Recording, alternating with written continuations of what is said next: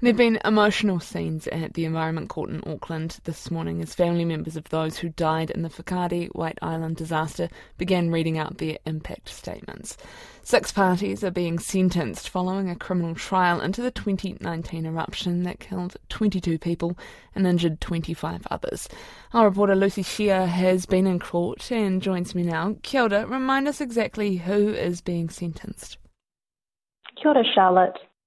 So 6 parties had their charges dismissed, and including the island's 3 owners who were charged as individuals.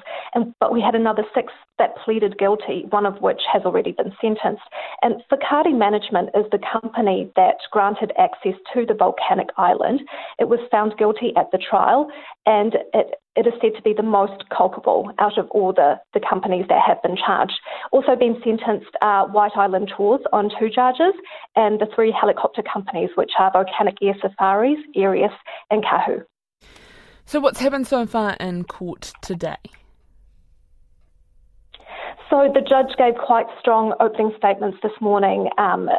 There were lots of family members in the public gallery. I think there may have been over 50, and many were wearing black.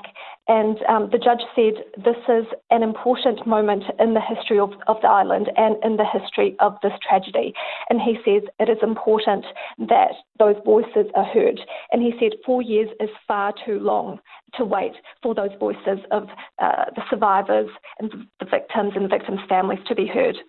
You said there was quite a lot of people in the public gallery. Was it a loud or vocal gallery? There was quite a bit of talking before the day started, but it was certainly very sombre, and we have heard very emotional victim impact statements from the family members this morning. How long is this hearing set down for? The hearing is set down for a period of about 2 weeks.